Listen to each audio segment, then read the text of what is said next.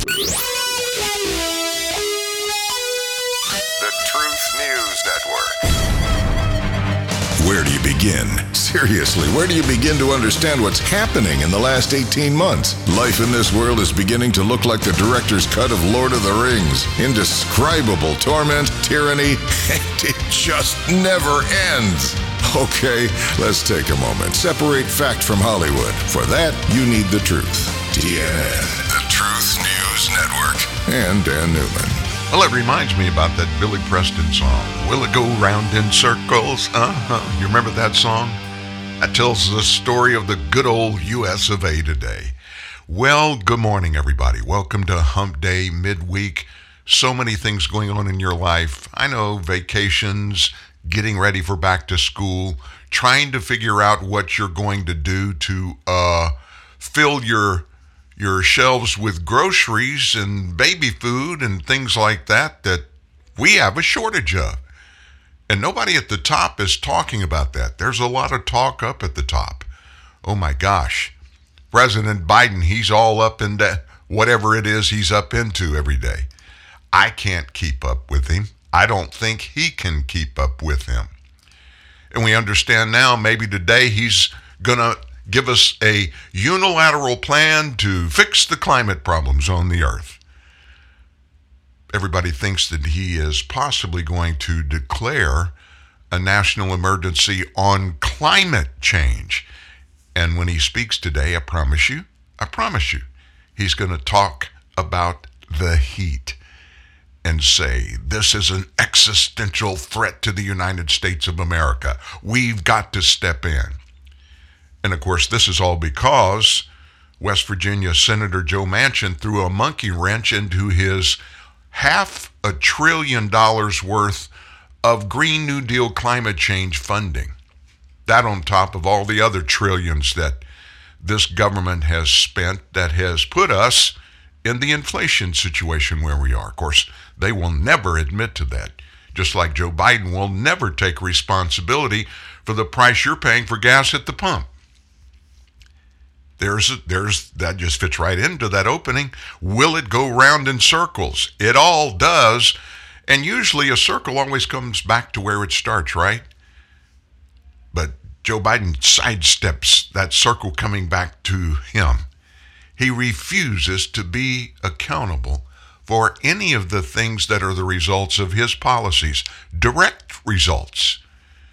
And I mean, anytime you get a little scrape of anything that looks good happening in the nation, they jump in and take immediate responsibility for it. Like, the price of gas has dropped a little bit of late. Oh, that's because of Joe Biden's brilliant handling of this Putin inflation. We were in the dump months before Vladimir Putin even planned to invade Ukraine.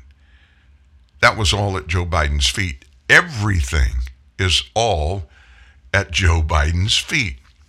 Now, what do the American people think about this? I saw something very early this morning. It just shocked me. New York Times, probably the most liberal newspaper in America. And so they did a little poll about how you and I think about the important things that we face today. And of course, this is the backdrop for what the president's doing today. He's probably going to issue another executive order on climate stuff. So the New York Times, they got a hold of a bunch of good old average American people and talked to them about climate, things to do with the climate, and that being the most important problem facing the country. That's what we have had shoveled down our throats for 18 months. Number one thing, the most important thing in world history, climate change, climate change. What do those American people that the New York Times contacted, what do they think about this? Do you think climate is the most important problem facing the country? Total voters, now this is Republicans and Democrats, total voters, 1% think climate change is the most important problem facing the country. Well, that could be, skewed very much downward because They probably got a whole lot of Republicans in their poll. You know, it's weighted. Democrats that were polled. Only 3% of Democrats said that climate change is the most important problem facing the nation. So what's going on here? Why is every person that has a D after their name, every single one, and sadly there are a bunch of Republicans that are feeling this way as well, they think, I'm talking about politicians, I'm not talking about everyday working people, those of us that are out here and we're doing the best that we can do just to stay even, keep our noses just above water right now. I'm talking about those 535 people that comprise the U.S. Congress and the bureaucrat hierarchy in Washington, D.C., climate change, climate change, climate change. Why is that? You and I both know those kind of things just don't fall in place. They're manipulated. If they were dealing with circumstances, what a novel idea, Congress and the White House, to deal with circumstances that happen in the lives of everyday people that they represent. Are you worried about climate change? Well, I think pollution, I think we all agree that we need to continue to decrease pollution. It could be a whole lot better, and it's way better than it was 15, 20 years ago, at least in the United States. We lead the world in the reduction of our own carbon emissions and our pollution every year for the last 10 years. We've led the world in that. Instead of patting us on the back and telling us, hey, you guys are doing a great job, that climate agenda, that rabid mob, they continue to say, you've just got to shut down activities in your life in every area, anything that in any way feeds that carbon, fossil fuel industry way of thinking. You're evil. We got to put you out. That's exactly what this is all about. Where, oh where is it going? And you would think that there would be such unity in our government at the top. Everybody would be in line. Everybody would be doing their fair share, if not to make a big difference, to at least be good examples. Well, Special Presidential Envoy for Climate Change, John Kerry, somebody that has an office with a big staff in Washington, D.C., a bureaucrat, non-elected.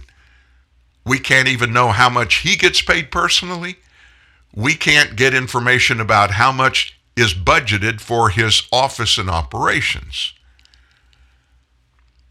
He wants to make it explicitly clear to us all that addressing this urgent national security threat of climate change, if we're going to get it done, it's going to take everybody working together to lower our emissions. Except, of course, him. Now, you can make an argument that an elitist guy like John Kerry may consider himself more important than your average American citizen like me or you, since he is so fond of imposing rules and restrictions that he himself doesn't follow. He doesn't follow what he tells us we need to do.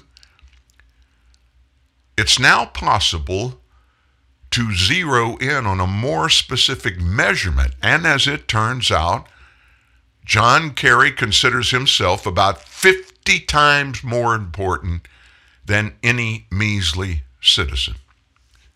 Now, what are you talking about? Have you ever heard of FlightAware? I've used it for a long time. It's a free online website that tracks by tail number on every plane that flies. Every plane that flies is registered and it gets its own tail number. FlightAware tracks the path of all flights. It's really amazing the job they do, and this is a worldwide thing. So they revealed, FlightAware did, that the Kerry family Gulfstream G4, and what is that, Dan? Well, it's the Gulfstream jets, or the group. of the most luxurious, the most exquisite, and the most expensive types of corporate jets. G4 is what the Kerry guy flies around the world. According to FlightAware, that Gulfstream, with the Kerry family aboard, has taken 48 trips, 48 of them, since Biden took office. Now, that amounts to over 60 hours in the air. That seems kind of simple. That's no big deal, right? Well, let me tell you what it means. It means that that plane that belongs to Flying Squirrel LLC, which happens to be a charter company that is owned by Teresa Heinz Kerry, John Kerry's wife. Now, they own a bunch of jets. He has a reported $1 million stake in her company. And that jet, that one jet that he flies on all around the world, has produced an estimated 715,886 pounds or 325 metric tons of carbon in those 18 Joe Biden administration months. 325 metric tons. Now, what does that look like? Well, by contrast, according to the EPA, the average American driving approximately 11,500 miles a year produces about 4.6 metric tons of carbon with their car each year. That translates to just over 47 times as much carbon produced by Kerry from his jet alone. Meanwhile, Kerry went over to the Petersburg Climate Dialogue in Berlin this week, where he is meeting with representatives from 40 other countries, his counterparts. What are they there for? They're addressing the reduction of emissions. You could start with a G4, right? A spokesperson for the envoy claimed that Secretary Kerry travels commercially or via military air to fulfill his role for the administration, and that he does not use his private jet for such meetings. Interesting, huh? Well, according to FlightAware, he's telling a lie. Monday at the conference, he excused himself of responsibility for his own actions and stated, here's his explanation, here's why: I'm John Kerry. I can do it just because, like Anthony Fauci is science, I am climate change. He didn't really say that, but he means that. What he said was, quote, so I think that the challenge for all of us now is that no one country can solve this problem by itself. We all have to be able to reduce the emissions. We have to accelerate the transition. We're behind. We're not yet fulfilling the promise that we made in Glasgow. So we have our work cut out for us.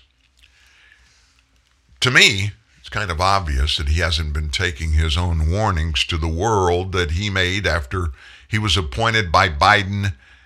He's not taking those warnings seriously. After the 2020 presidential election, he posted on Twitter. Yeah, I know it's hard for me to believe, too, that John Kerry has a Twitter account. He didn't post this. He had somebody, a staff member that we don't know who. We don't know how much that staff member makes, but we're paying for that staff member. Whatever. Here's the tweet. America will soon have a government that treats the climate crisis as the urgent national security threat that it is. And you and me, with all of this John Kerry climate change education, all of the facts that dropped into our front porch that shows that climate change is the end-all to end-all, right?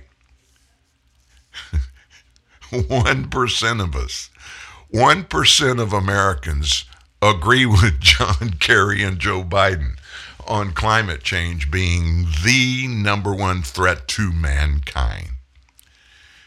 Daniel Turner, this is comical.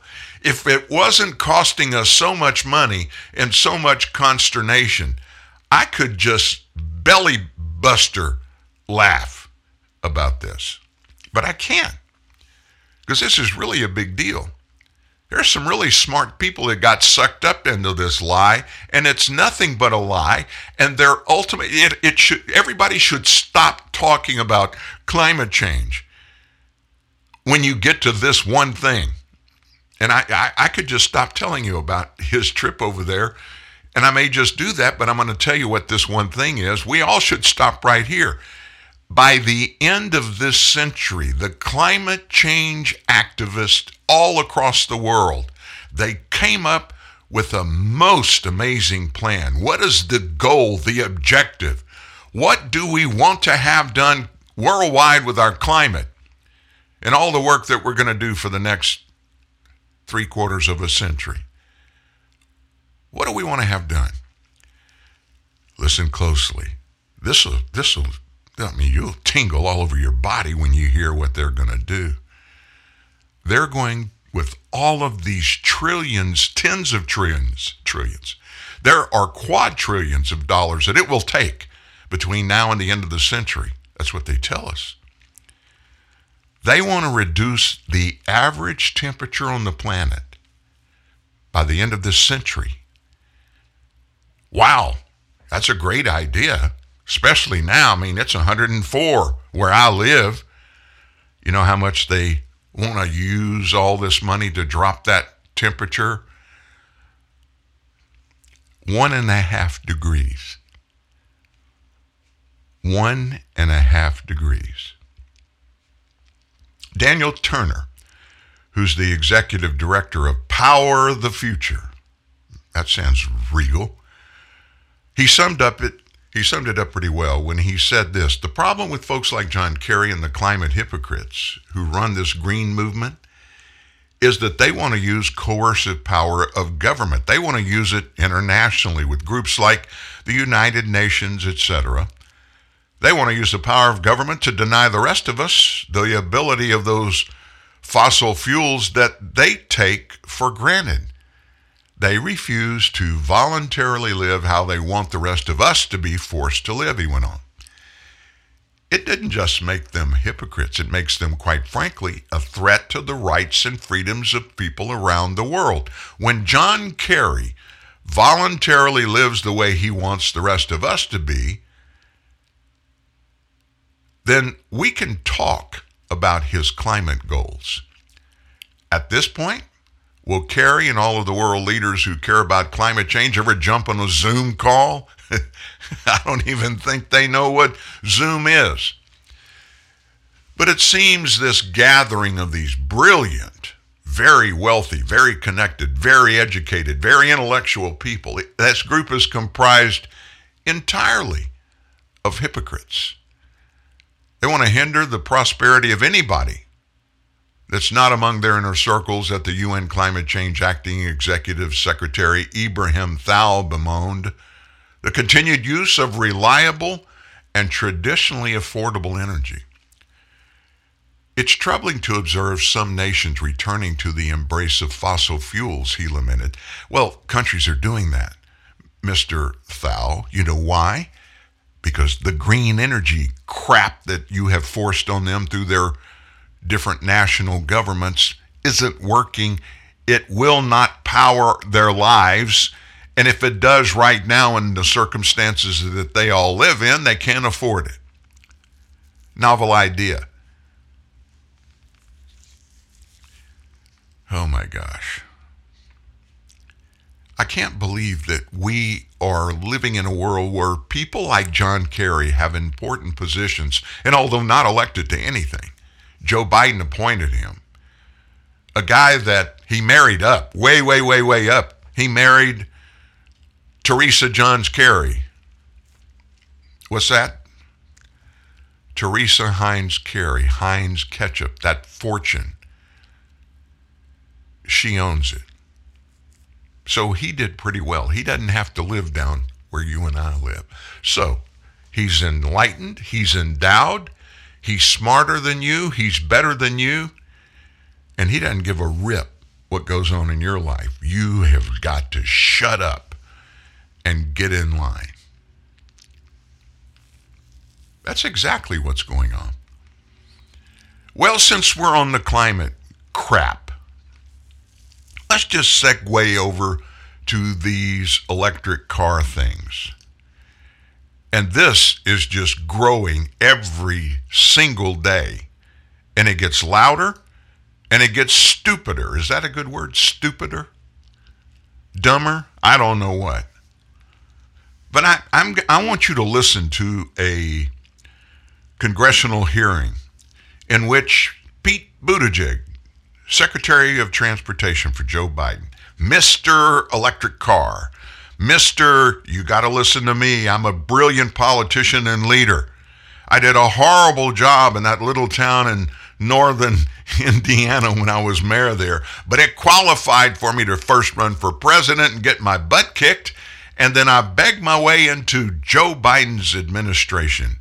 I'm in his cabinet. Oh my gosh. Secretary of Transportation. I'm going to convert this entire country to electric-powered vehicles. Listen to Mayor Pete when he gets confronted with some facts. Representative Massey. Thank you, Mr. Chairman. Secretary Buttigieg, I've been driving an electric car for 10 years, and I've had solar panels for 15 years, and I'm really bullish on technology and the way it could help make our country energy independent or more energy independent. But I'm really alarmed at sort of the naivete of those who are promoting rapid adoption of these technologies with our existing infrastructure. President Biden signed a non-binding executive order stating that 50% of vehicles sold in the United States should be electric by 2030. Do you support that? Yes. And he also said that by 2035 that 100% of the federal government fleet should be electric. Do you support that? Yes. So which uses more electricity? We're talking about residential electricity here. A refrigerator when it's running or an electric car when it's charging in your garage? I would expect a car. Would you say it uses twice as much or 25 times as much? I would think closer to 25 times as much. Yeah. It's actually 50 at the instantaneous moment, but over the course of a year, if I take the numbers from the U.S. Department of Energy about the average household, how many vehicles they own and how far they drive, over the course of a year, an American household would use 25 times as much electricity for their electric car as they would for their refrigerator if they had 100% adoption. And the average family has 2 vehicles, and this would be if the average family had 2 electric vehicles. Do you think it would strain the grid if everybody plugged in 25 refrigerators in every household? Well, if we didn't make any upgrades to the grid, sure. I mean, if we had yesterday's grid with tomorrow's cars, it's not going to work. It's one of the reasons why we believe that infrastructure includes electrical infrastructure and argued for that to be included, as it thankfully was in the bipartisan law. Do you think by 2030, which is when Biden says 50% of cars sold should be electric, do you think the grid will be capable of handling electric cars? It's going to need to be, and we're working with the Department of Energy every day. We've established a joint office of energy and transportation to map out some of the needs. Obviously, some of this gets outside of my lane, and we've been discussing with, for example, the truck stops that are looking at what their power needs would need to be at an interchange where today they're mainly filling up on gas in order to accommodate that. And then, as you mentioned, a lot of the scenario for this is also residential. But it's also worth pointing out that while a typical driver who adopts electric is using more electricity, at the end of the day, they're using less energy because of the efficiency benefits of getting that energy produced at utility. The problem is we don't have the capacity to produce that energy. You aptly use the word need. You could say want as well. There's needs and wants to make this fantasy work by 2030, but the reality is the capability is not going to be there. The average household uses 17% of their electricity for air conditioning. And that would mean the average household uses 1,870 kilowatt hours per year for air conditioning. If that average household plugged in electric cars, do you know how much more electricity they would use in comparison to the air conditioning that air conditions their whole house? No, but again, I would emphasize it will let me help less you. Let me help you with overall. that first before we go on, because the numbers are important. it would take 4 times as much electricity to charge the average household's cars as the average household uses on air conditioning. Do you think that could be? So if we reach the goal by 2030 that Biden has of 50% adoption instead of 100% adoption, that means the average household would use twice as much electricity charging one of their cars as they would use for all of the air conditioning that they use for the entire year. Do you think this could contribute to rolling blackouts and brownouts in areas of the country where air conditioning is basically considered essential?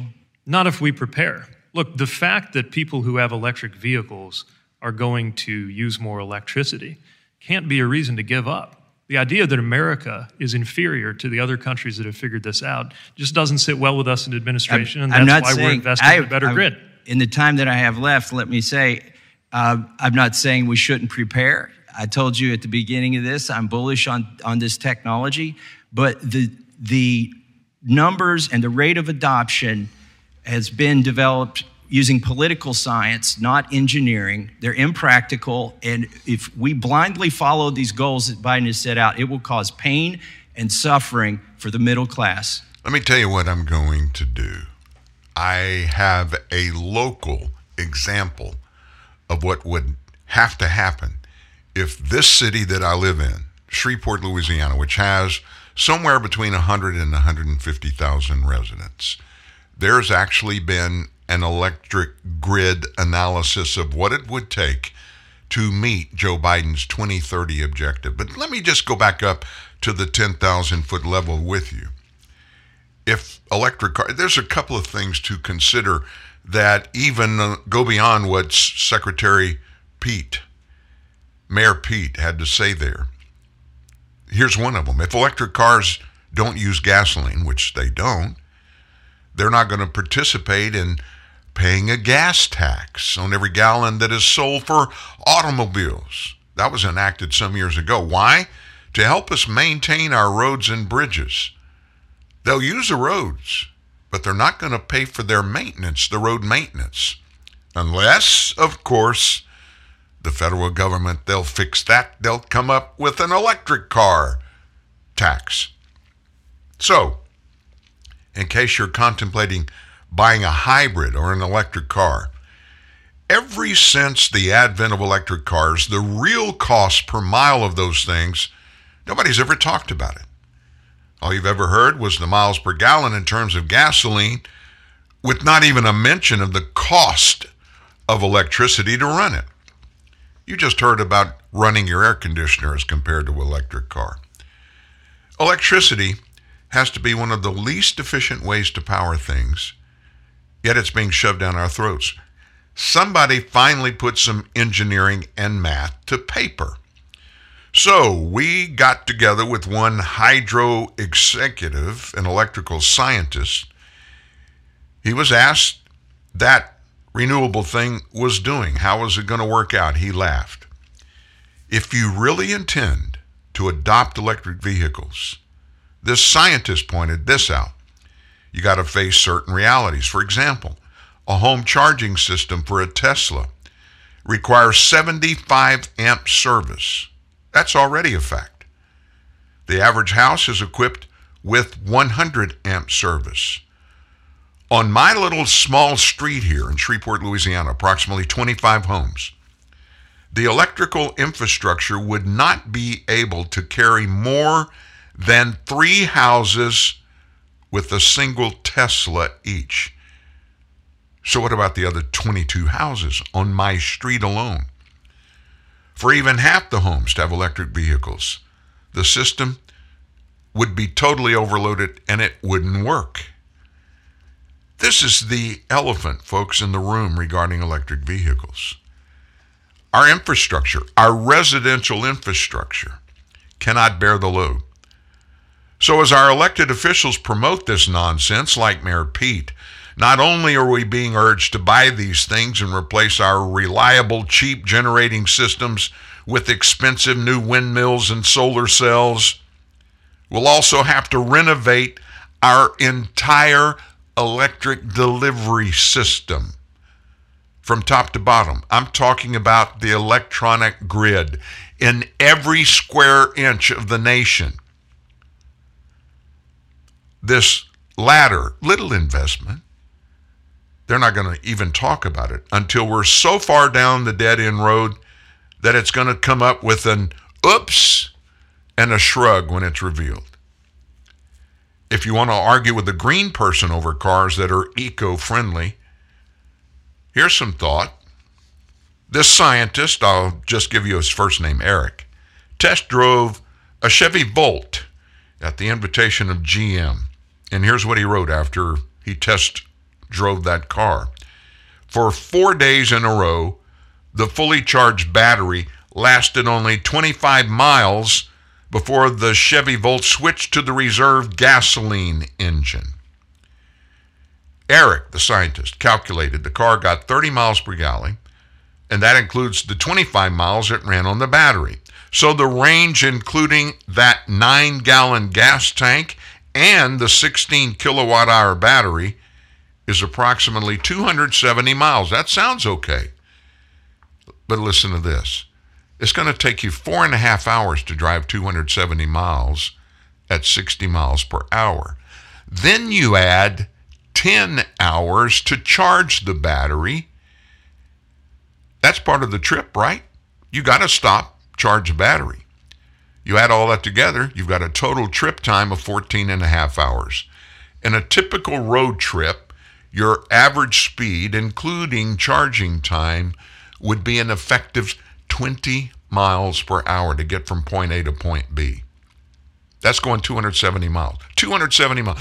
In comparison, for me to understand and sense it, there's a town of Minden, Louisiana. It's about 30 miles east of here. That's about 270 miles from Minden to Fort Worth, Texas, all on interstate. 270 miles. Based on what you just heard in the Chevy Volt, it would take 10 hours to charge the battery and then the driving time to get there. Average miles per hour, 20. I drive to Fort Worth all the time. Our son and daughter-in-law live in Fort Worth. Takes me 3.5 hours. This would be a 10 hours plus the actual drive time. According to GM, the Volt battery holds 16 kilowatt hours of electricity. Takes a full 10 hours to charge a drained battery. The cost for the electricity to charge that Volt is never mentioned, so we looked it up. Right here in Shrevesville, I pay approximately, it varies with the amount used in the seasons. I pay about $1.16 per kilowatt hour. 16 kilowatts times $1.16 per kilowatt, that's $18.50 to charge the battery. So $18.50 to charge divided by 25 miles, that equals 74 cents a mile to operate the Volt using the battery. You compare this to a similar sized car with a gas engine that gets only 32 miles per gallon. That's $3.19 per gallon divided by 32 miles per gallon. That means it costs 10 cents a mile to drive the gas car. Now that gas car, if you bought it, cost about $25,000. Chevy Volt, best deal you can get today, $46,000.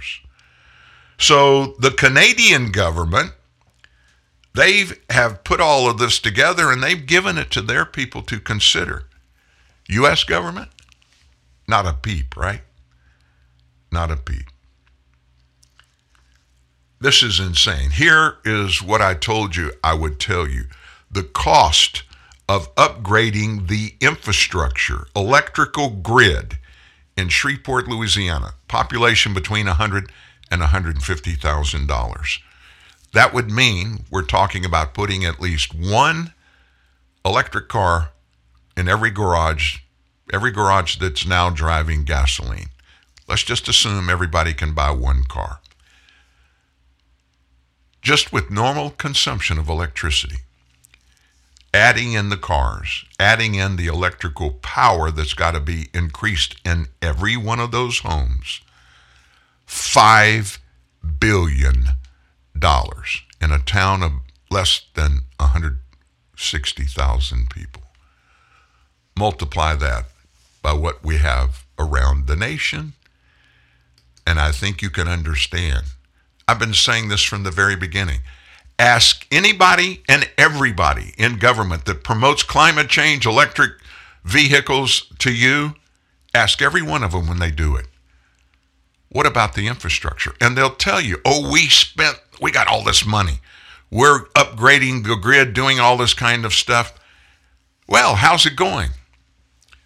When will every car in America have the ability to have a charging station in their garage for that one electric vehicle they're going to have? How long is that going to take to happen? Well, we don't know.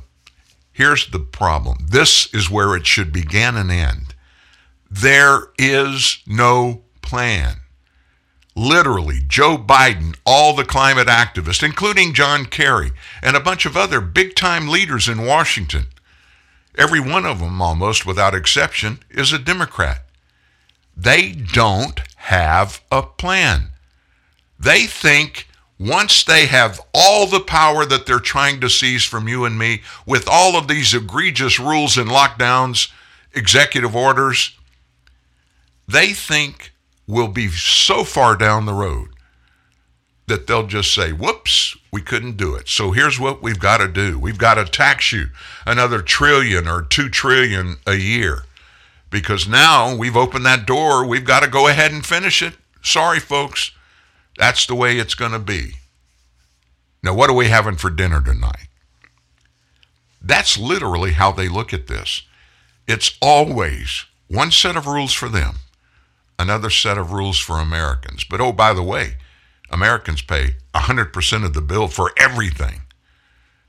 They just get the ride, and they ride at our expense. Any politician, state, local, federal, that you talk to about this, get in their faces and say, where's the plan? Tell me about the engineering people that have put the plan together.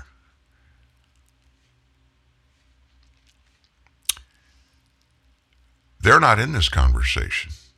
They don't want facts out there, because if you get facts out there, this is going to go away because it simply does not work. Holidays abroad. Can we? Can't we? But then we thought, should we? Staycation. We could share a yurt. Please, no. Luckily, we've picked British Airways Holidays.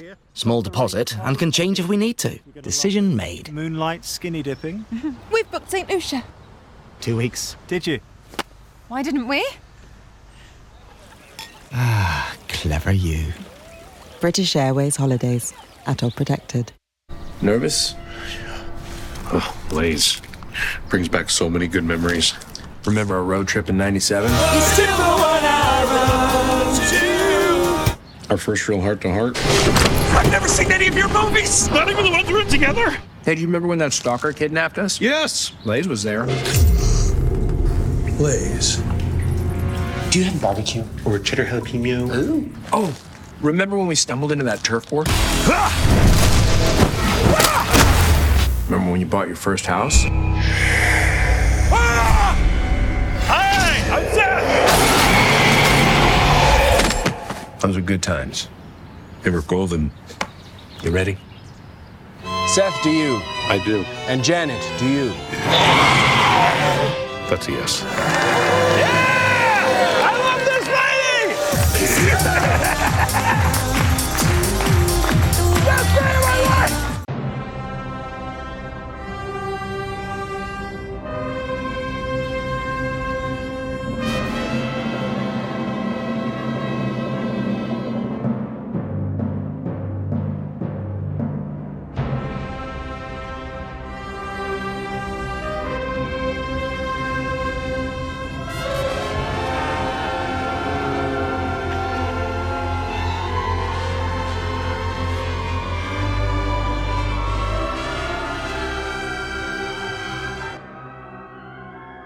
Introducing the all-new Infiniti QX60.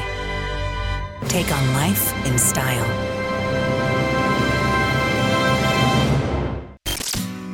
separating fact from fiction, arming you with the ammunition of liberty.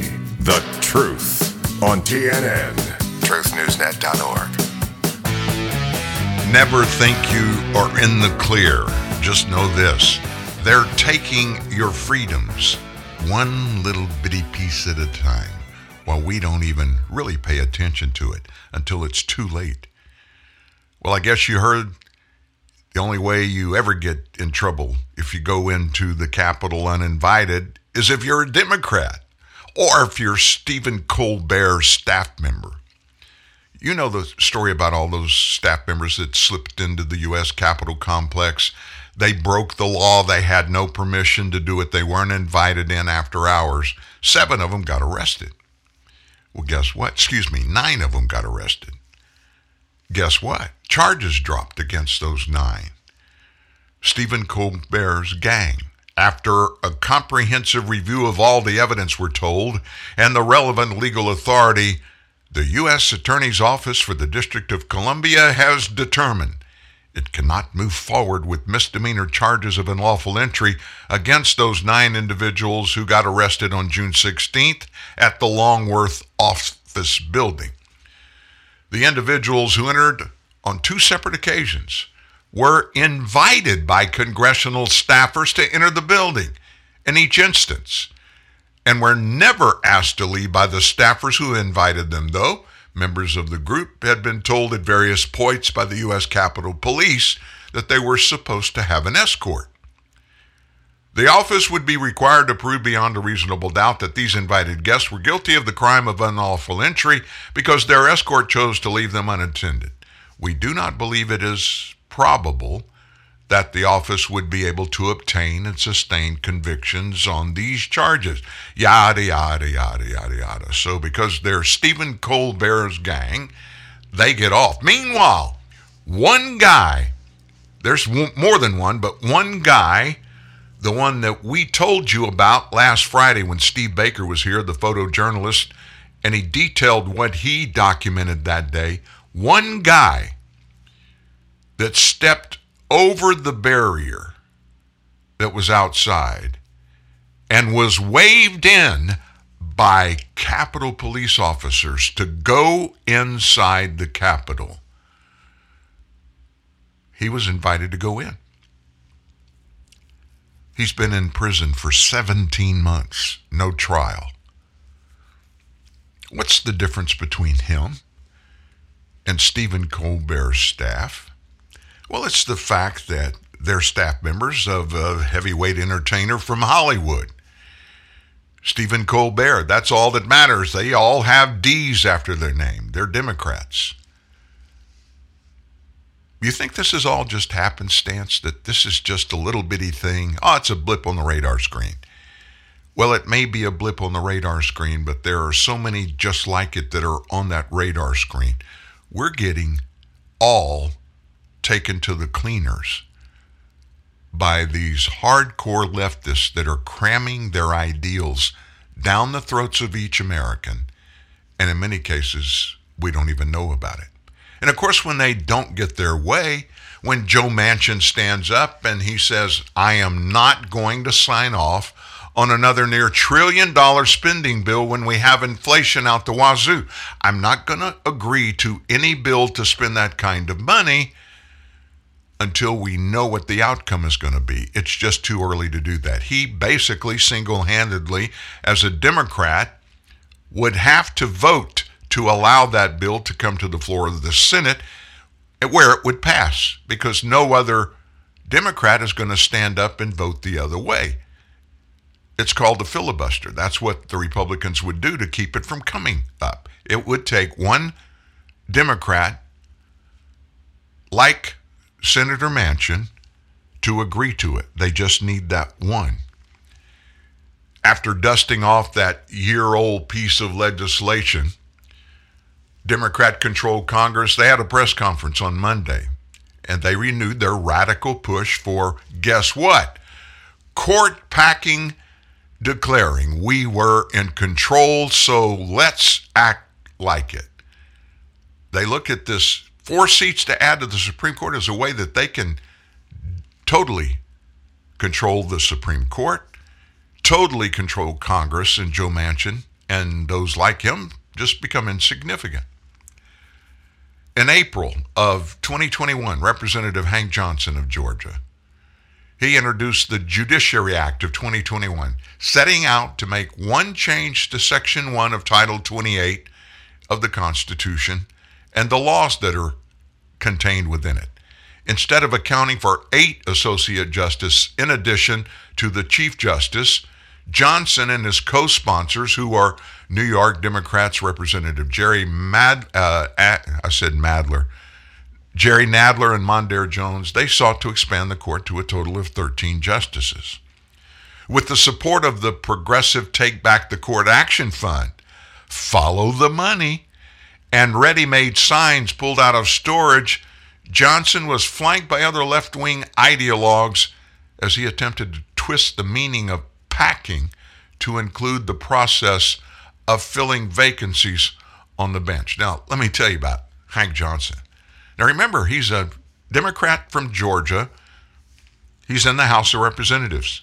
He's the guy that about, 5 or 6 years ago, they had a member of the military that was before them in a hearing, and they were talking about spending money on Guam, on the military base that was there, adding a big piece of infrastructure to our military base there. Hank Johnson's the one that asked this member of the military. The conversation kind of went like this. Hank Johnson talking to, it was a general whatever. General, now Guam is an island, isn't it? Yes, sir, it is. How big is Guam? Well, and I don't even remember the exact measurements, but it went kind of like this. The mile's about 2 miles long. Well, how wide is it? It's about a half a mile wide. And so, do you have any idea what weight would be added with this infrastructure that you're proposing we approve?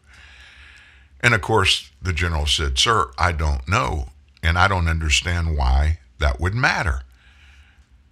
Johnson again, he says, well, you do know, General, this military base is on one end of the island, and if we put too much more weight there, it's going to flip the island of Guam over. He really said that. He really thought that. He really meant that. This is one of those 435 brain surgeons that occupy those seats in the U.S. House of Representatives.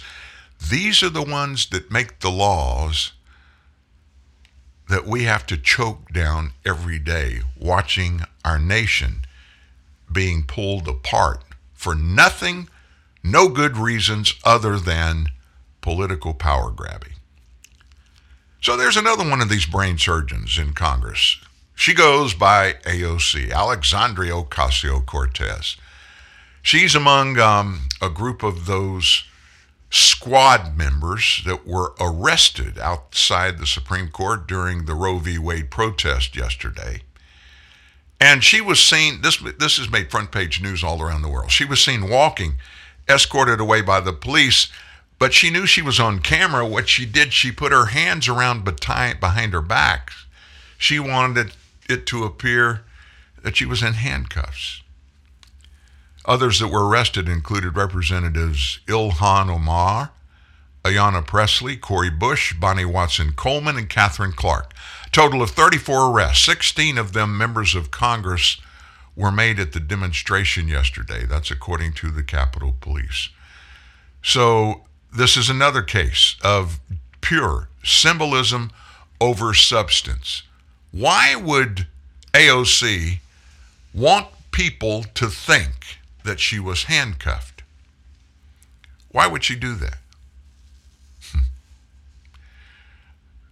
We'll get into that in a minute. Here's more about what happened to those that got arrested. Well, welcome back. Well, 17 House Democrats were arrested yesterday outside of the Supreme Court during a pro-abortion protest. Protesting in front of the highest court is not illegal, but blocking the street between the Supreme Court and the Capitol is illegal. Members of the squad turning the protest into a spectacle yesterday, with Congresswoman Alexandria Ocasio-Cortez pretending that she was handcuffed, all for show, before pumping her fist to a crowd of cheering supporters. She's putting her hands behind her back as if she's handcuffed. There were no handcuffs to be seen. Joining me right now is former Georgia Congressman and former Judiciary Committee ranking member Doug Collins. Doug, it's great to see you this morning. Thanks so much for being here. Good morning, Maria. It's good to be with you as well. So I guess putting your hands behind your back as if you have handcuffs makes it look better. It's more dramatic. Well, I thought the whole thing was set up. I think the whole thing was set up very well, Maria. We had the nice scarf, makeup and hair did well. We broke rank only one time. I thought she probably could have got the Best Actress award if she hadn't have just broke that moment when she had to put the fist up and then put it real quickly back. But other than that, it was a made-for-TV moment for just no purpose at all. It's really sad. What is the my point? Former colleague John. It's just sad. The point is just to bring attention to myself. I have to say this: AOC is one, and the squad are the best at one thing: self-promotion. That's all this was about. I guess the attention wasn't on them enough to lately, so they decided to go out and get basically fake arrested, make sure their photos, mugshots look good. Yeah, I mean, the Biden administration continuing to carry on the green energy push. Kentucky Congressman Thomas Massie questioned Transportation Secretary Buttigieg about the real cost to Americans, though, yesterday. Watch this. If that average household plugged in electric cars, do you know how much more electricity they would use in comparison to the air conditioning that air conditions their whole house? No, but again, I would emphasize it would take 4 times as much electricity to charge the average household's cars as the average household uses on air conditioning. The fact that people who have electric vehicles are going to use more electricity can't be a reason to give up. Doug, do you think that the Transportation Secretary understands the energy needs, depending on what we're talking about here? No, I don't think he does. And if you watch that, a lot of that hearing yesterday, when he got pushed, and Thomas pushed him very well and gave him just facts. And I think that's the thing that scares this administration the most is facts about the agenda that they're trying to push. He got to a point, if you notice, he would talk about transportation. And then when it got to the point where he didn't really understand the grid and how much was there, he would say, well, that's not all of my part. That's other departments. We're only doing our part. And I think this is the part that's really concerning to me is they're pushing the pain that people are feeling right now to make change. And he's hiding. He's trying to not say it, but that's exactly what's happening here. They don't understand what they're asking for, and they're making the American people pay for it. And that's the problem. You've said it all morning. This is just a 10-year administration that doesn't seem to want to understand what's actually going on around them. James.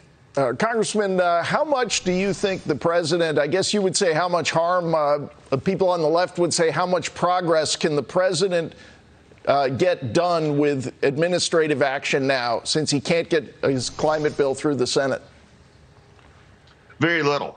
And I think that's, especially in light of the recent court decision out of West Virginia, which actually brought it back into Congress, actually having to do its job as far as deciding what happens with these bigger packages like the Clean Air Act and others. I mean, there'll be things that he'll be able to do around the edges, but not what they're planning and not what they promised the American people. So I think what we're going to see here is a stalemate. But it's also leading from I think the perspective coming November, it'll almost be next to nothing getting through Congress. So this is whatever they do, they're going to try to do it now. And that's why you're seeing so many bills going through to at least attempt to show that they're doing something. Well, that's interesting to me, Congressman. Is there a specific number? In the business world, there's a number at which a leader reverses course or seeks new counsel or fresh opinion. Is there a number that's going around on the Hill where you say the administration potentially reverses course? No, I don't think there is, because if you would have seen this, look, we've been 18 months of this. I mean, it's 18 months of one disaster after another disaster, PR-wise and reality-wise, and they don't seem to want to change. It's just a continuation of the same. Then the only thing they get good at is finding somebody else to blame. And I think that's become the real problem that the American people are seeing. Is what I'm seeing, and also the agenda. And if you talk to Democrats offline, off the Hill, they are this. I've never seen a party so frustrated with their own president sitting in the White House. Well, Doug, listen, you are now out of Congress. I have a job idea for you. I think perhaps you should go educate these 15, 16 members that were fake arrested or fake handcuffs yesterday. Teach them about civics and how the legislative body works and how they can actually pass laws if they want to affect change. I don't know about you, but I think maybe that's a good job for you next. You've actually hit the biggest problem in Congress right now. There are too many people who go to Congress and forget that their title is legislator instead of YouTube star. YouTube star. That's exactly why AOC did the little farce walking away after she was arrested for interrupting business in front of the Supreme Court with her hands behind her back, like she was handcuffed. It's all symbolism over substance. It's a game to them. And then it turns into, well, I kind of like this. I kind of like being able to have the power that I have now. I want more of it. How do I get more of it? I make myself more important. Whether or not I really am is insignificant. I have TikTok. I have Twitter. I have Facebook. And I've got this group of people out there that like me just because of who I am or what they think I am. And I've got them in my pocket. I can tell them anything and they'll believe it just because I'm telling it to them. That was the purpose of the handcuff thing. She knew that it wasn't going to be broadcasted worldwide, that it was a farce. Most of her people, they watch the first 10 seconds of anything that includes their video star, AOC. And in the first 10 seconds, she looked to be handcuffed. That's all it takes. They make their choices, their decisions in their lives on what they're going to support, what they believe or not, based on 10 to 15 seconds. That's the world in which we live. It's all about, give me the sound bites. Give me the executive summary. Just tell me what it is. I don't want to take time to understand and go through all of the processes, machinations that you have to go through to figure something out. Just cut to the end of the story. Tell me how the movie ends. And that's the way our nation is being governed today. Today on Hey Culligan, softer equals better. Here's a tweet from Ed Itchy in Idaho. Hey Culligan, my laundry is so scratchy, I just cut myself on a cable knit sweater. Any suggestions? Hashtag send help. Hey Ed Itchy in Idaho. Yes, the Culligan high efficiency water softener will make that thing so soft, it'll go from cable knit to cable knot. Itchy. Hashtag soft laundry. Hashtag already on the way. Get started for as little as $10 a month for 6 months at participating Culligan dealers. If you think we're just four wheels and a grill, think again. The Jeep Grand Cherokee redefines freedom. But what really makes Jeep? It's finding the perfect balance between luxury and adventure without ever compromising. It's driving across the country to see your family, to make new memories. So, what makes Jeep? You do. Jeep. There's only one. Jeep is a registered trademark of FCA US LLC. What are you doing? Should we pick him up? He has Bud Light. He has an axe. But he has Bud Light.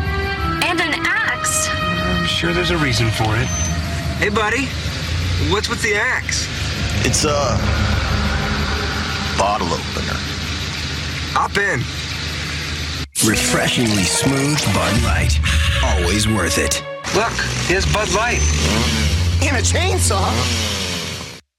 What happens when a young singer gets to cut a track with an R&B star? Yo! Or a young activist gets to chop it up with their hero? Oh, snap! You get McDonald's Black and Positively Golden Mentors, the series elevating the next generation of changemakers. Each episode, a must-see passing of the torch between the culture leaders of today and the young leaders of tomorrow. Check out Black and Positively Golden Mentors on Instagram at We Are Golden.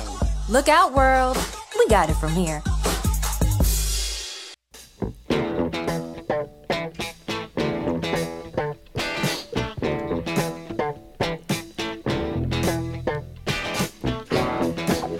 Looking ahead to the back half of this week, I want to give you a little inside scoop. Make plans to be here Friday morning. You don't want to miss the show Friday morning. Richard Hirsch will be on the show live. Who the heck is Richard Hirsch? Well, he's not one of these big internet or congressional stars that you see on television all the time. No, he's not. Let me tell you who he is. He is someone, a very educated, very qualified, and very certified person working in a segment of our healthcare system. And I'm not going to go into any details, but he and thousands, maybe 10,000s of others in the same line of work as he is in around the world are finding something that is particular strategic to those who die that have COVID-19. And it's being covered up.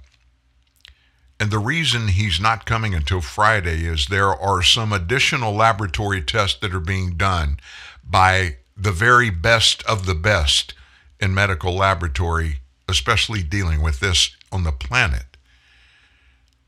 And he wants to wait until that laboratory result report comes in, which he's expecting it today or tomorrow. He will be with us Friday morning in our first hour. Richard Hirsch. You don't want to miss this guy. I spent about, 45 minutes, maybe an hour on the phone with him yesterday. You're going to love hearing him. Besides the fact that he brings news to us, factual news, that he brings with factual evidence. Isn't that novel? Remember, Fauci told us, follow the science, follow the science. And then when we confronted him because the science he was telling us to follow wasn't working out, wasn't true, and he said, I'm the science. In other words, forget about anything else anybody said. If it disagrees with me, you always got to agree with me. I'm the science. People like that, they just reveal who they are. If you just listen to them, they'll stick their foot, maybe both of them, in their mouths just in conversation. Well, we heard about the attempting going on right now to pack the Supreme Court. In addition to that, I just want to let you know your United States Congress is hard at work. Yesterday, they passed a bill to codify same-sex and interracial marriages. Wow. Doesn't that make you feel warm and fuzzy all over? I thought it was already. Done. I thought same-sex marriage was okay, legal. Maybe it was, maybe it wasn't. Anyway, I guess the big thing about this bill that passed, 47 Republicans in the House voted for it, and that is what their plans are, is to redefine the family. Pelosi truly let her hypocrisy shine yesterday as she tried to level some accusations of the same on the former congressman behind the Defense of Marriage Act, arguing we don't know what marriage he was defending. The House held a vote yesterday on the Respect for Marriage Act as Democrats tried to prove to their base they won't let Obergefell v. Hodges be overturned like Roe v. Wade was. With a vote of 267 to 157 that included 47 Republicans siding with Democrats, the bill that provides statutory authority for same-sex and interracial marriage, it passed. So what's the big folderol about it? Well, ahead of the vote, Pelosi made some comments on the bill that repeals and replaces provisions that define, for purposes of federal law, marriage as between a man and a woman, and spouse as a person of the opposite sex, with provisions that recognize any marriage that is valid under state law and requires states to recognize same-sex marriages from other states. And that would essentially codify Obergefell. As radical justices and right-wing politicians continued their assault on our basic rights, this is Nancy demeaning the Supreme Court. She said Democrats believe the government has no place between you and the person you love. She claimed ahead of that vote that sought to ensure the government would remain a party in every marriage and, as the Daily Wire's Michael Knowles said, would redefine the family in a way that virtually everyone, including Obama, considered unthinkably radical just over a decade ago. Wow, how things change in 10 years, right? Pelosi could not limit herself to just one hypocrisy for the day. She saw fit to attack former Representative Bob Barr, Republican from Georgia, who was responsible for that Defense of Marriage Act back in 96, which was signed into law by Bill Clinton, of all people. So after lauding her colleagues for their efforts to repeal the Defense of Marriage Act more than a decade earlier, she quipped this, quote, "Defense of marriage proposed by somebody who had been married 3 times. We don't know which marriage he was defending." Of course, she was referencing Bob Barr. By the way, she quickly added, "I don't care how many times somebody's married. I care about how they try to impose their hypocrisy on other people." Well, if she truly cared about that back then, as the devout Catholic that she claims to be, she wouldn't be trying to push through legislation that would impose her worldview on states that have sought to protect the sanctity of marriage. Nor would she seek to belittle those whose views are not nearly as radical as her own. The late Justice Antonin Scalia addressed this specifically in his 2013 dissent of the Supreme Court's ruling that struck down DOMA, Defense of Marriage Act, when he wrote, "To be sure, as the majority points out, the legislation is called the Defense of Marriage Act.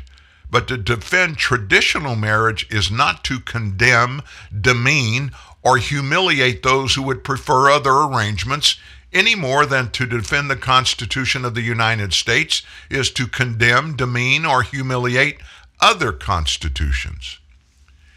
In the majority's judgment, he said, any resistance to its holding is beyond the pale of reasoned disagreement. To question its high-handed invalidation of a presumptively valid statute is to act, the majority is sure, with the purpose to disparage, injure, degrade, demean, and humiliate our fellow human beings, our fellow citizens who are gay. All that simply for supporting an act that did no more than codify an aspect of marriage that had been unquestioned in our society for most of its existence. Indeed, had been unquestioned in virtually all societies in human history, he added. And then he ended with this: "It's one thing for a society to elect change. It's another for a court of law to impose change by adjudging those who oppose it hostis humani generis, enemies of the human race." So as it stands right now, Senator Dick Durbin, Democrat from Illinois, had suggested that the bill will likely not have a vote in the Senate anytime soon, stating, "We have more priorities than we have time." Let me ask you this. So why would they go through this in the House? Why would they waste a day and a half or 2 days dealing with this when they knew there is no chance that it's even going to be taken up? Mitch McConnell is going to fight it even coming to the floor to even be discussed, yet alone considered to be passed in the Senate. I think you know the answer to that without me saying it. It's simply for show so that they can point back to what they did, what they tried to get done, and go out and raise money. You've got to help us. We can't get through these Republicans that don't want to come along the ride with us, who are endowed with more knowledge, more understanding, and more righteousness. We know what's best for the American people. Instead of just falling in line with what they forced others of opposite understanding and beliefs, they forced them for decades to come along when the opposite side is in charge. To be completely honest with you, when Republicans have had majorities in either both or one of the houses in Congress, it's not nearly like it is now. Republicans don't bash opponents in thought over the head about everything. They don't demean them. They don't diminish who they are. They don't diminish the fact that they represent people in their districts that want certain positions to be acted upon. just like Americans that live in the states and congressional districts that Republicans represent. It's no different. Told you for years. The difference between a Democrat and a Republican.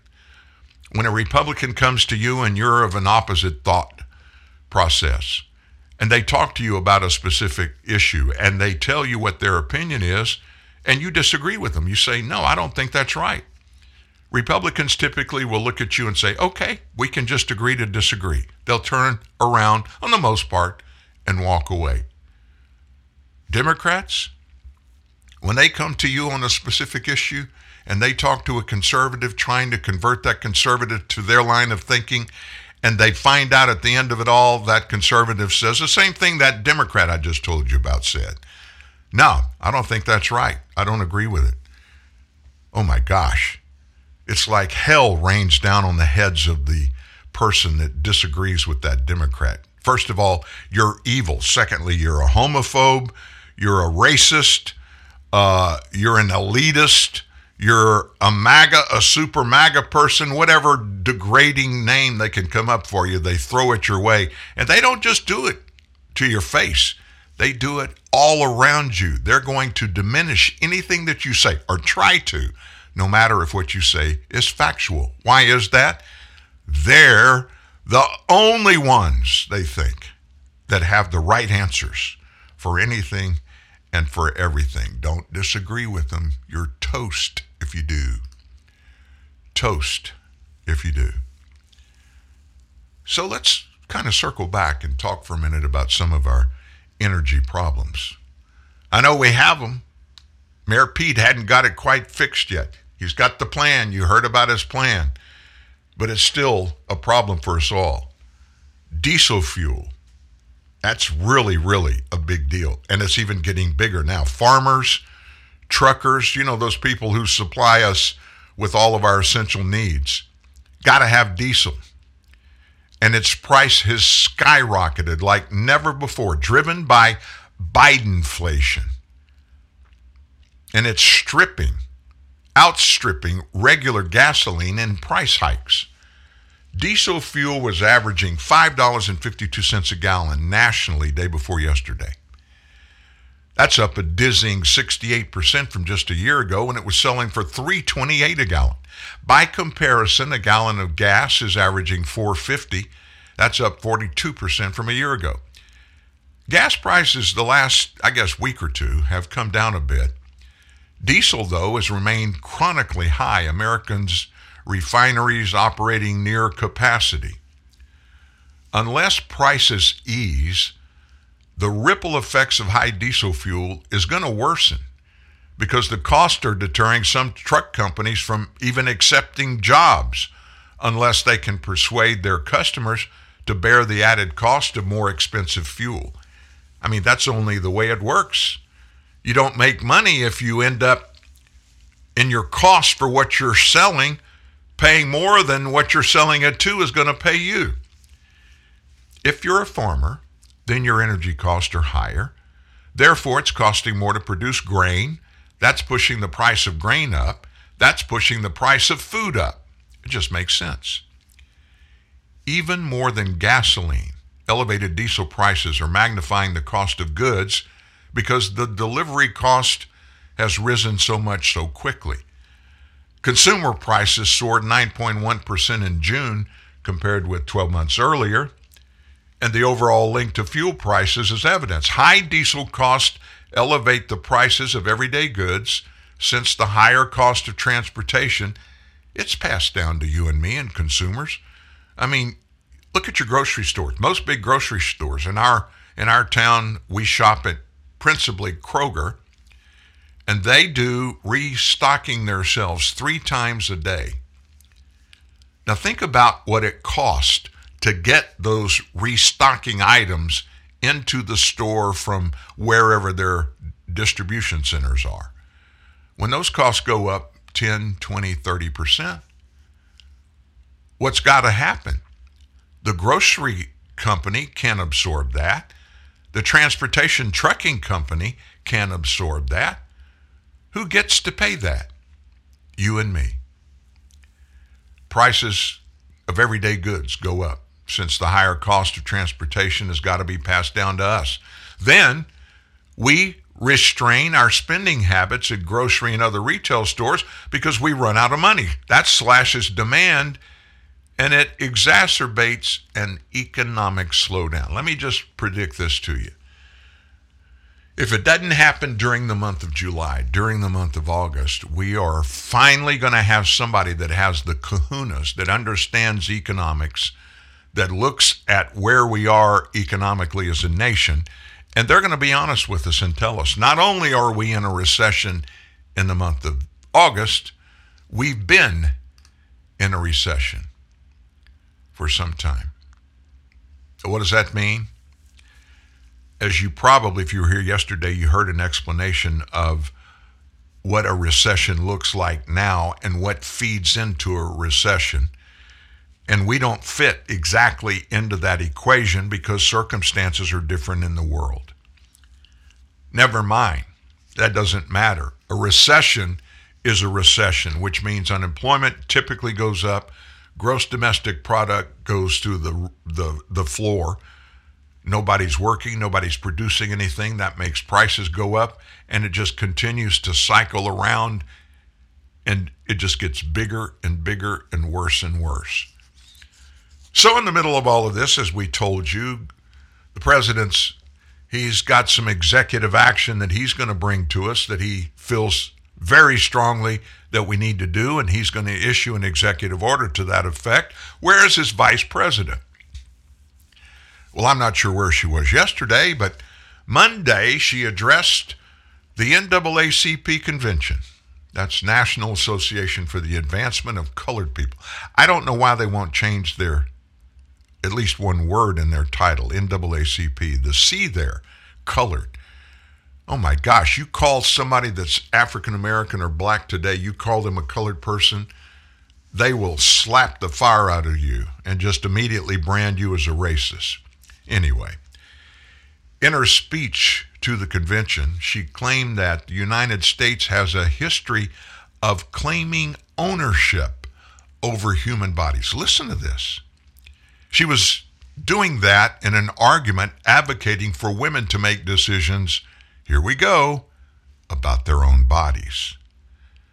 It's important to note that to support a woman's ability, not her government, but her, to make that decision does not require anyone to abandon their faith or their beliefs, she said. It just requires us to agree the government shouldn't be making that decision for her. And think about it. For the first time in generations, the U.S. Supreme Court, the highest court of our land, the former court of Thurgood Marshall, she had to, of course, she's at the NAACP, she had to point to a former justice, Thurgood Marshall, who was African American. She said people of that court took a constitutional right that had been recognized from the people of America, from the women of America. We know in NAACP that our country has a history of claiming ownership over human bodies. And today, extremist so-called leaders are criminalizing doctors, punishing women from healthcare decisions for themselves. Personal decisions, that's her right to make in consultation with her doctor, her pastor, her priest, her rabbi, her loved ones, not her government telling her what to do. Kamala claimed leaders arguing abortion as a states' right issue are the same ones stripping away voting rights in their states. This is insane, folks. This is insane. There have been 13 states since 2020 that have passed new voter laws. And the reason they did so was to shore up the problems that were so evident in the 2020 election. Georgia, oh my gosh, Georgia, their current gubernatorial candidate, I don't even want to say her name, you know who I'm talking about. She preached those Georgia voting laws that were passed after the 2020 election.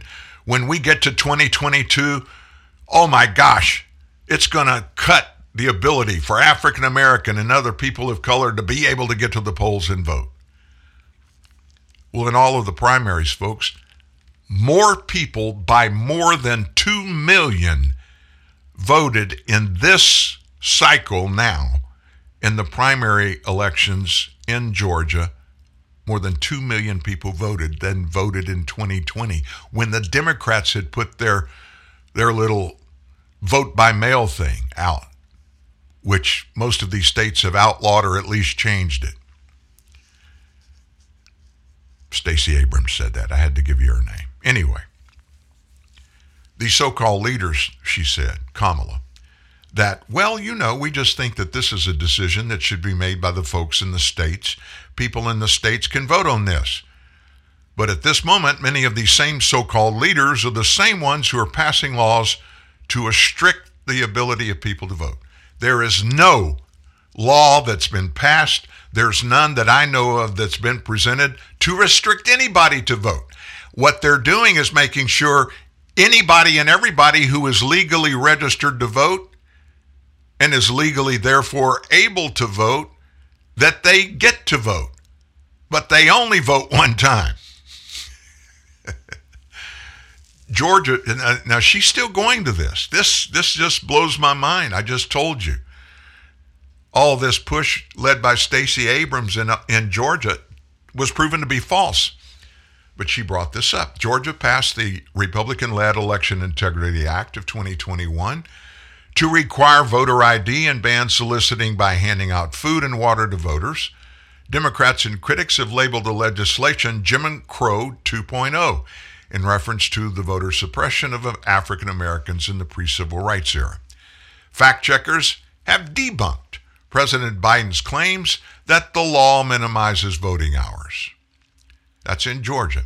And I told you about the additional voters that came out and cast their votes in Georgia under the new law. The Supreme Court overturned Roe v. Wade, handing the right to regulate abortion back to the states.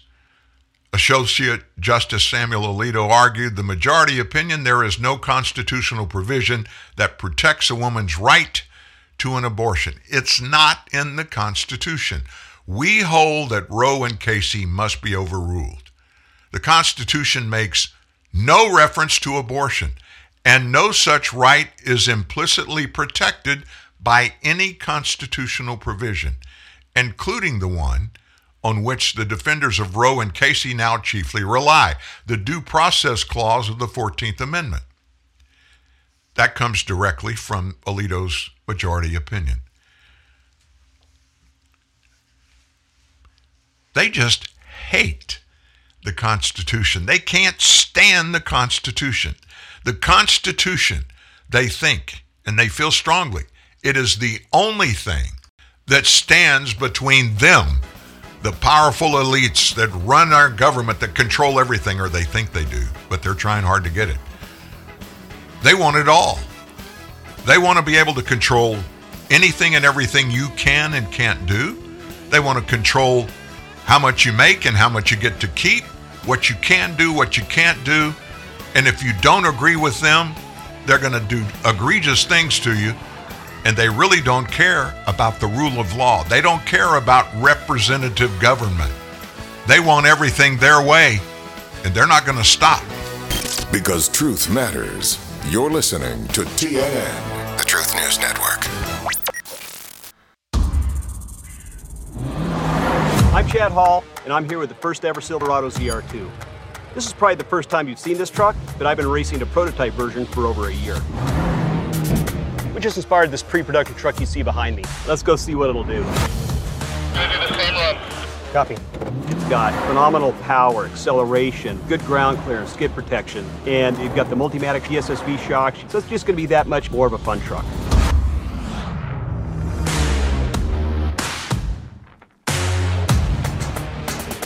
You want to go a little faster? Go for it. Copy. It's an amazing truck. You're going to want to get your hands on one.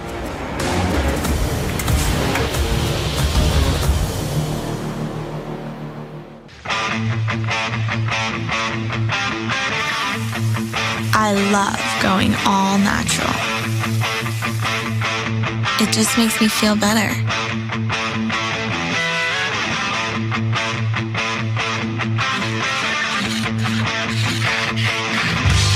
nothing between me and my 100% all natural, juicy, grass-fed beef.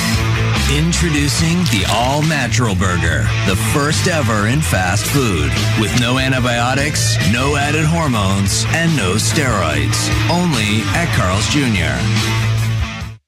You're standing against the tide of creeping insanity.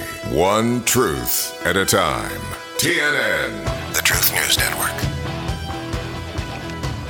Don't forget, make sure you're going to be very, very sure of being here Friday morning for our conversation, our 2-hour get-together, because we got a guy that is bringing the goods information-wise, not conspiracy theories, not ideas, things that are statistically and in a laboratory proven to be resulting from COVID-19 vaccines. Interesting. He'll be here in our first hour. We'll be able to tell you more about specific time. And the reason he's not coming before that is he's waiting for some additional laboratory test results that are supposed to be back in his hands today or tomorrow.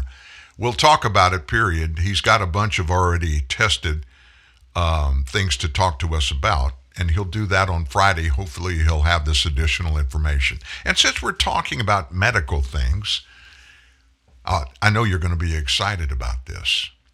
The CDC, Centers for Disease Control and Prevention, they are now pushing some secret left-wing chats. Now, what the heck is this about?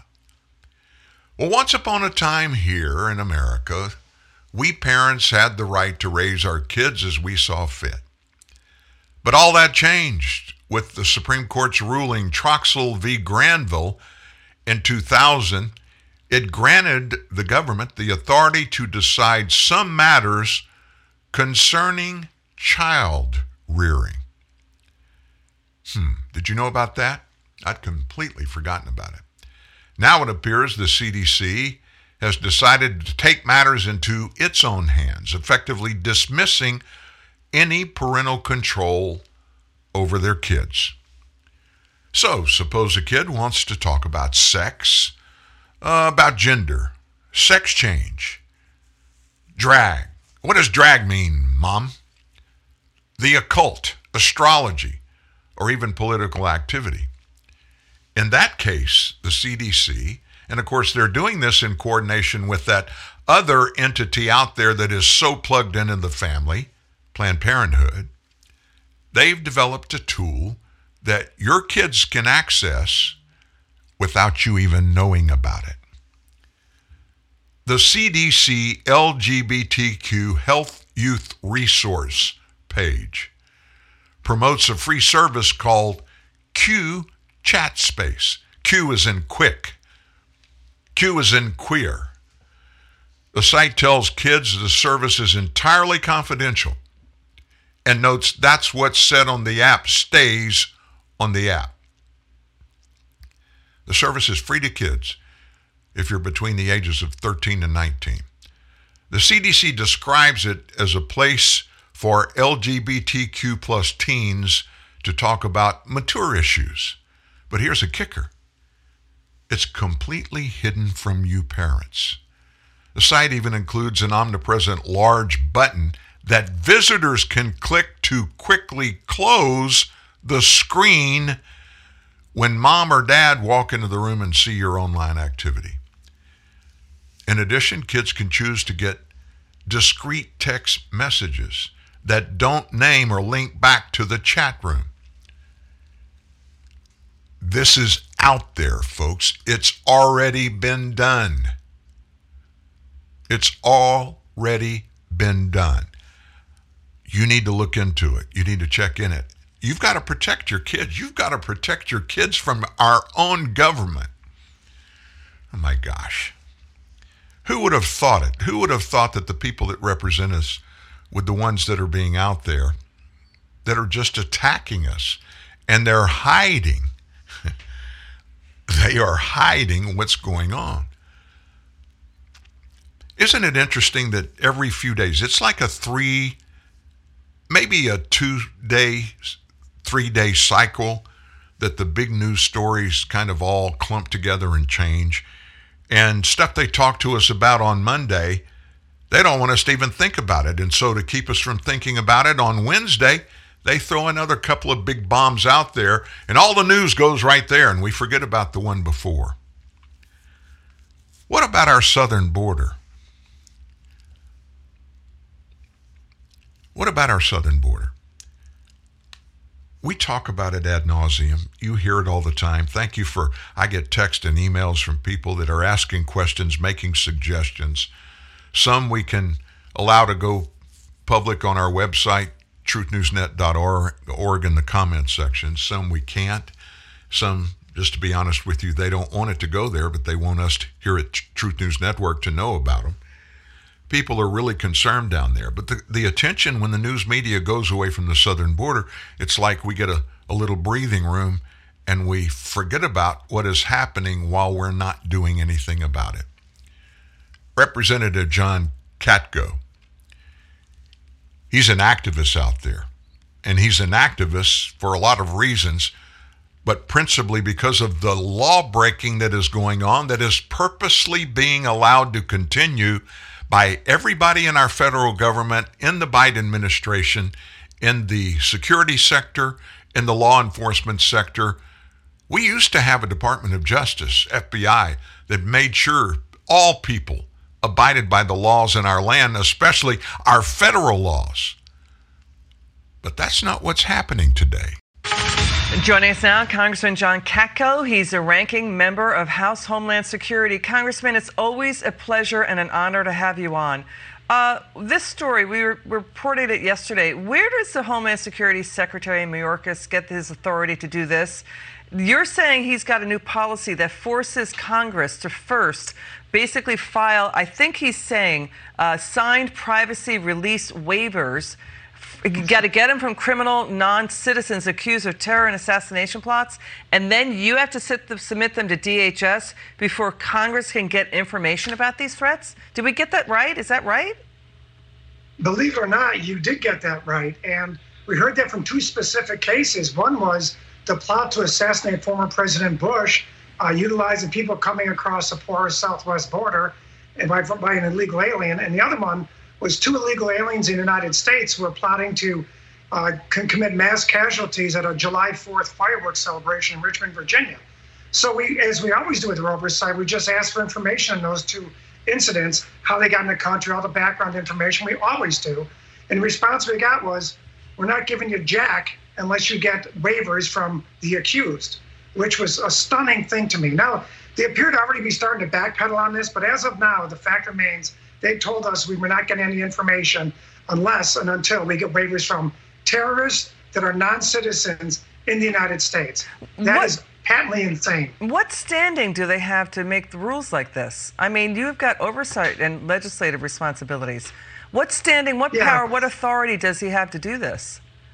No, I don't know. The central core of what we do in Homeland Security and all the committees in Congress is oversight. And we can't have oversight because information is key. And if you don't have information, you can't do oversight. If you can't do oversight, we're not doing our job. And they basically told us to go pound sand. And it really is symptomatic with this administration's larger, basically coddling and embracing the accused at the expense and the safety of American citizens. And it's reprehensible. We might be able to get them to turn this one around, but it's just symptomatic of a much larger problem that we're dealing with this administration. Did you get the details of what Representative Katko has said is going on under Alejandro Mayorkas? When these terrorists are caught at the southern border, and they brag, we caught this many terrorists that are on the terrorist watch list, we stopped them. But they don't ever even mention the fact that this is just the group that we caught. We don't know how many other ones we did, but let's just talk about the ones they caught. And so what happens? The Department of Homeland Security, they're over our border patrol down there. That's Mayorkas' division that he is over. And so they are telling members of Congress that are wanting the information on those terrorists. They want to know all about those terrorists. They are now telling those members of Congress, we're not going to give you anything on these people unless and until you get those terrorists to sign a release authorizing us to give you that information on those terrorists. Is that not the most insane thing in government that you have heard? I mean, I can't even imagine a president of the United States saying that. Alejandro Mayorkas? Listen, you know how I feel about him and how he operates and functions. You know how I feel about Joe Biden even appointing him and getting him to lead this organization, and then to just every day forget about enforcing federal immigration laws that are rampant. I mean, I could give you a list of laws that have been in place for many years, many of who were voted on and Joe Biden supported when he was in the Senate. And all of a sudden, the president lets a member of his cabinet, Department of Homeland Security Secretary Alejandro Mayorkas, to just let these people come through. Don't stop them. Don't put them in line to be prosecuted for their violations of federal law just by being here. They just don't do that anymore. If the Republican Party takes the House and the Senate, even if they just get the House, if they don't immediately take actions, file articles of impeachment against Alejandro Mayorkas, I can tell you, if we can't get that done, we are dead meat. If we can't do a simple thing like enforce laws, if we can't get the people that work for us, that when they were nominated and they accepted that nomination, they swore an oath to protect and defend the laws of the Constitution of the United States. If they won't do that, and we let them get away without doing their jobs that happen to be about enforcing the laws that are passed, we don't have a government. We don't have a country. In fact, Mayorkas doesn't want us to have any borders. He literally wants us to do away with our borders and just let people come and go. We don't have any idea who's there. We don't know who's here. We don't know anything about the ones that are here. Kellyanne Conway yesterday, she shredded President Biden. You know, sometimes, have you noticed when she does an interview, she gets very long-winded, and when someone's trying to guide her, a reporter is trying to guide her through a conversation, she dominates it and she pushes through. She likes to hold on to the whole narrative of the conversation, but she's really educated on government matters in D.C. She shredded Biden yesterday over his age and his cognitive abilities is the term that was used, but I would say cognitive disabilities. She said the White House has turned into an assisted living facility. And she mentioned that his polls obviously are cratering. She made the comments on Jesse Waters' primetime show yesterday on Fox News. She and Waters dug into Biden's low poll numbers. I mean, he's dead fish. He's easy to talk about. His waning support among Americans on both sides of the aisle. But especially she got into the Democrat loss of support he is feeling right now.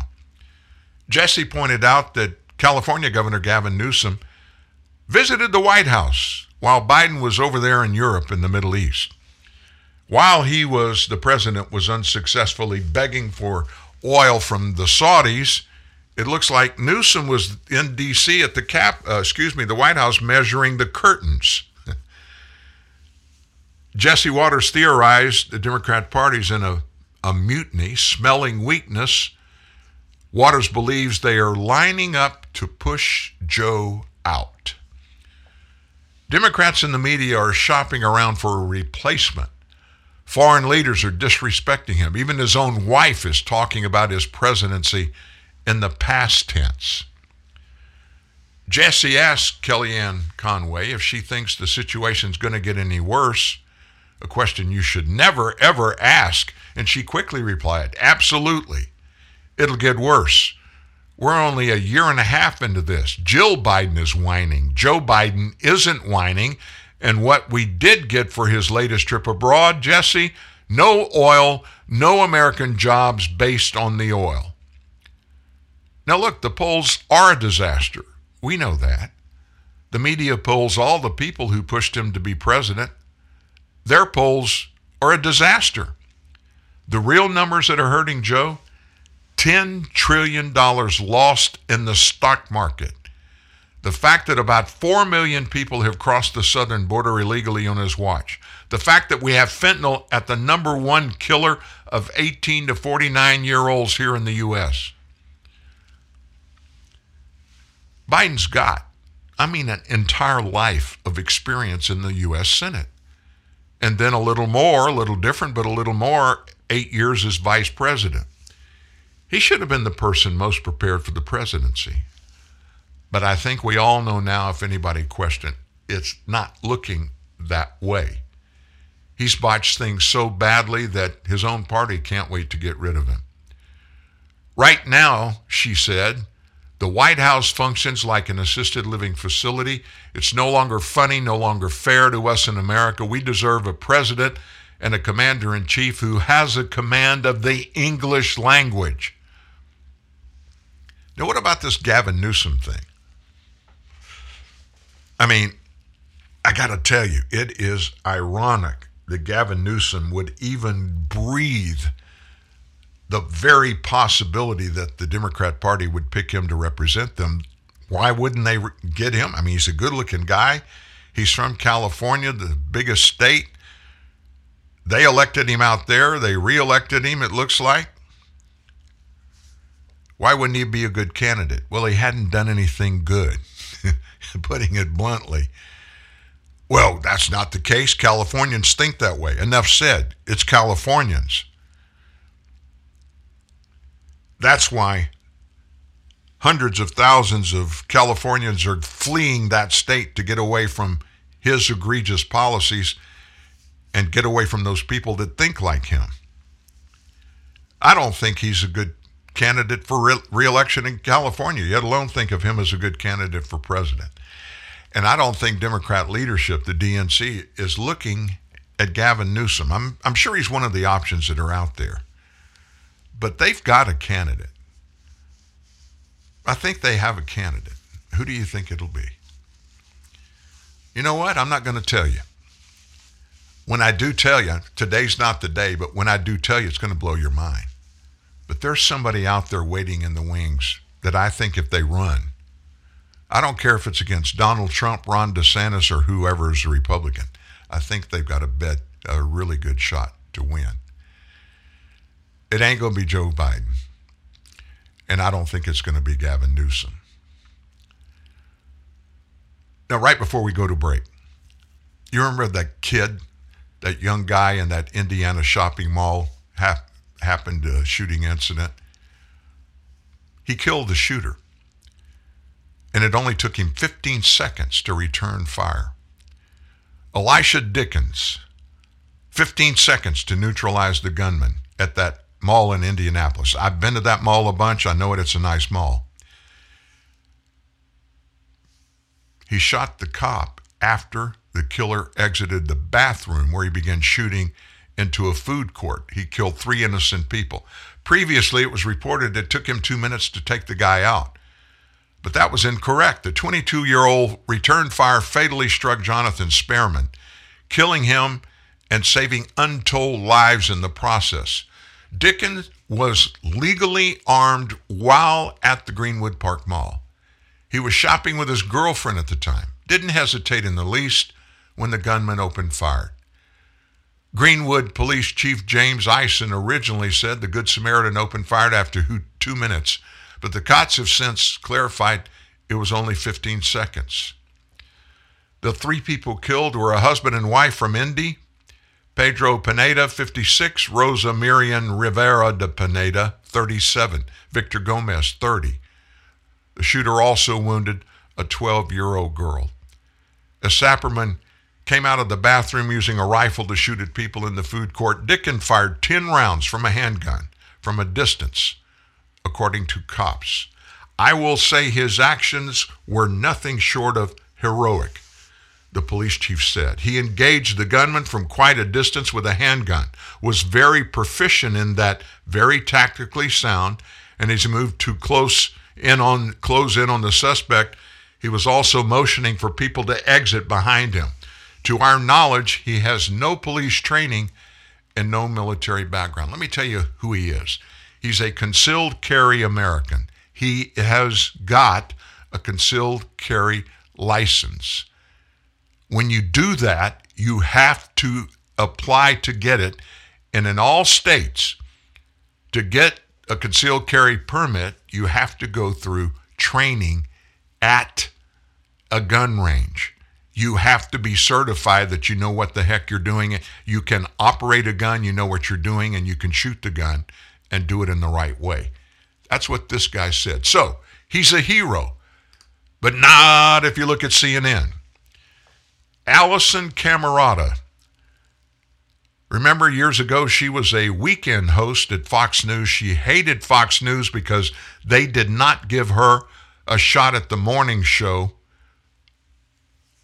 And so she left and she went to CNN. She turned over when she got to CNN. She's a hardcore leftist. She just couldn't stomach any praise being heaped on that Good Samaritan in Indianapolis with a gun. She had to make a point that his actions shouldn't be necessary.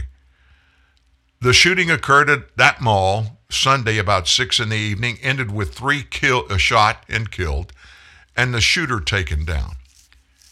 Rather than celebrating the fact that the young guy stopped further carnage, Camerata decided she was going to declare we shouldn't have to rely on self-defense in situations like the one at the mall. Elisha Dickens shot and killed the suspect. The shooter reportedly brought a number of weapons with him to the mall, started firing on innocent bystanders. He was packing 2 rifles, a handgun, and extra magazines and ammunition. Think of what he could have done. 4 people dead. Dicken was in the food court when it all began, and we just told you what he did. Camerata made her anti-Second Amendment remark. She said this: police said that the gunman had a high-capacity magazine, and this bystander not intervene when he did so quickly, more people could have been killed. That's from Victor Blackwell on CNN with Allison. Camerata then made her anti-Second Amendment remark, taking a gratuitous slap at gun rights. But are we all supposed to rely on an armed 22-year-old in the food court? Shouldn't have to, Blackwell told her. They do have a point. If more people had been legally armed, they likely wouldn't have had to rely on that 22-year-old. But it's a sure bet a lot of people there were very glad he had a gun on him and knew what he was doing and knew he was brave enough to stop that deranged killer who came to the mall to slaughter a bunch of people. Because of that young guy, only 3 died. If you're not a concealed carry person, if you don't have a permit, you might want to think about it.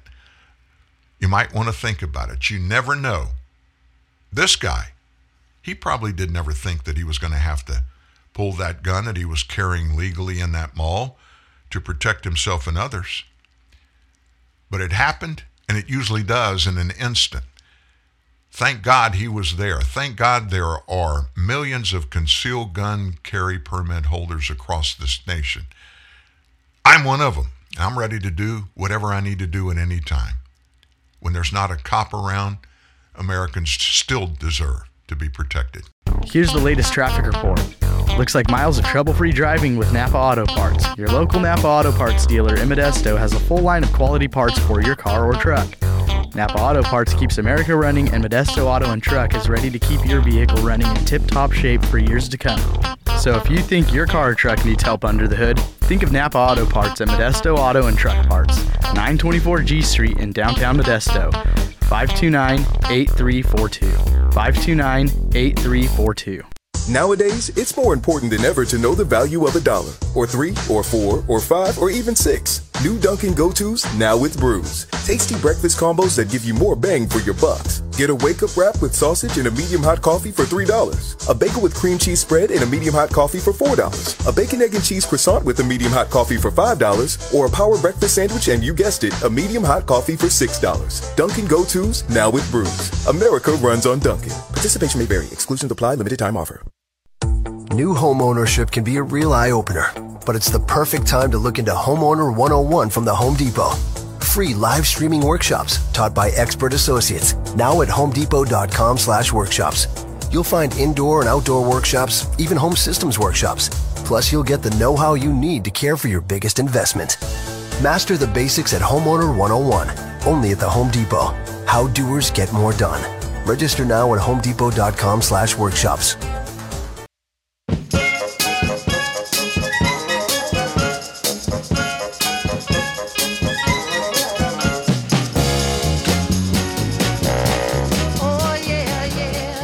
Those great policies and things that Joe Biden promised on the campaign trail that he was going to bring to the American people. Well, he's done a bunch of them. The ones where he said he was going to cancel the XL pipeline by canceling the permit, and he was going to start the process of doing away with fossil fuel. But again, if you weren't with us at the top of the show, make sure you go back and listen to it early on, because we talked about what is happening, how it happened, what made it happen, and where we are. They came to power, this Democrat Party. They came to power in this administration with no plan. They had not investigated. They didn't have any experts involved in it. They just thought, they honestly felt like they could flip the switch, that Joe Biden could cancel the fossil fuel industry in America, and that we would all be forced to go all electric overnight. And then somebody said, how are we going to make that happen? You heard Mayor Pete. You heard him for yourself. He said, just because we don't like and don't think electric cars are going to work right now doesn't mean that we quit.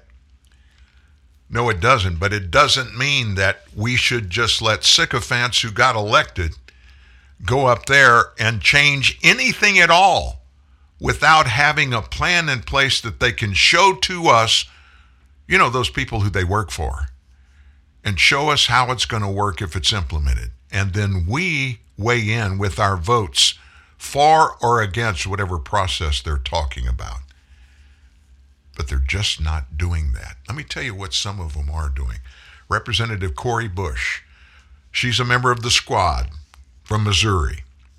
She was a big defund the police person. Out of her campaign funds, I'm sure she didn't tell anybody that gave her a campaign dollar that she was going to use the campaign funds that they paid her to pay for $400,000 for her own 24/7 personal protection. She hates the Second Amendment and wants it abolished. You and I don't have an extra $400,000 to have around the clock armed security, do you? She does. Campaign dollars. And then there's Democrat Representative James Clyburn. He is the heaviest weight in Congress after the top two in Democrat Party. He's a majority whip. He's from South Carolina. He paid from his campaign funds $21,000 to his grandson. Continuing a pattern that has alarmed ethic experts, he paid Walter Reed, the son of his daughter Jennifer Clyburn Reed, and son-in-law Walter Reed, $21,000 during the Federal Election Commission's second fundraising quarter. Reed is a salaried employee of the Clyburn campaign. He's been paid $58,000 by the Friends of Jim Clyburn Campaign Committee since October of 2021. Friends of Jim Clyburn also paid $7,500 in rent to 49 Magnolia Blossom LLC. That's a corporate entity controlled by Jennifer Clyburn Reed and Walter Reed. Walter Reed describes himself as Clyburn's campaign manager on his Twitter account. He called for court packing shortly after the Supreme Court released its rulings in Dobbs versus Jackson's Women Health Organization. Walter, like his grandpa, has also voiced support for eliminating the filibuster. Friends of Jim Clyburn additionally paid 49 Magnolia Blossom LLC $7,500 on April 29th for office rent.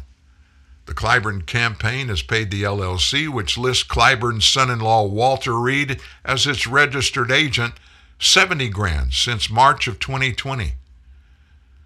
Tom Steyer's failed 2020 presidential campaign paid 49 Magnolia Blossom more than $45,000 for office space. Clyburn ultimately endorsed Joe Biden on the eve of the South Carolina primary. You know, listen, folks, this kind of stuff it's rampant. Most of the 535 that serve in Congress, they have at least every once in a while eased in $1 or $2 here or there. We get that. But $400,000 in personal security? I don't know. I don't get that. Paying your grandson all that money? Taking money, campaign dollars, and then spending it like that? I don't think it's right. Wow. Thank you for being here today. Show went well. Had a lot we talked about. Got a lot of good things out there. Don't forget, Friday, that special guest in our first hour. But we're back tomorrow morning, 9 a.m. sharp, Monday through Friday, TNN Live, produced by Truth News Network. Have a great hump day.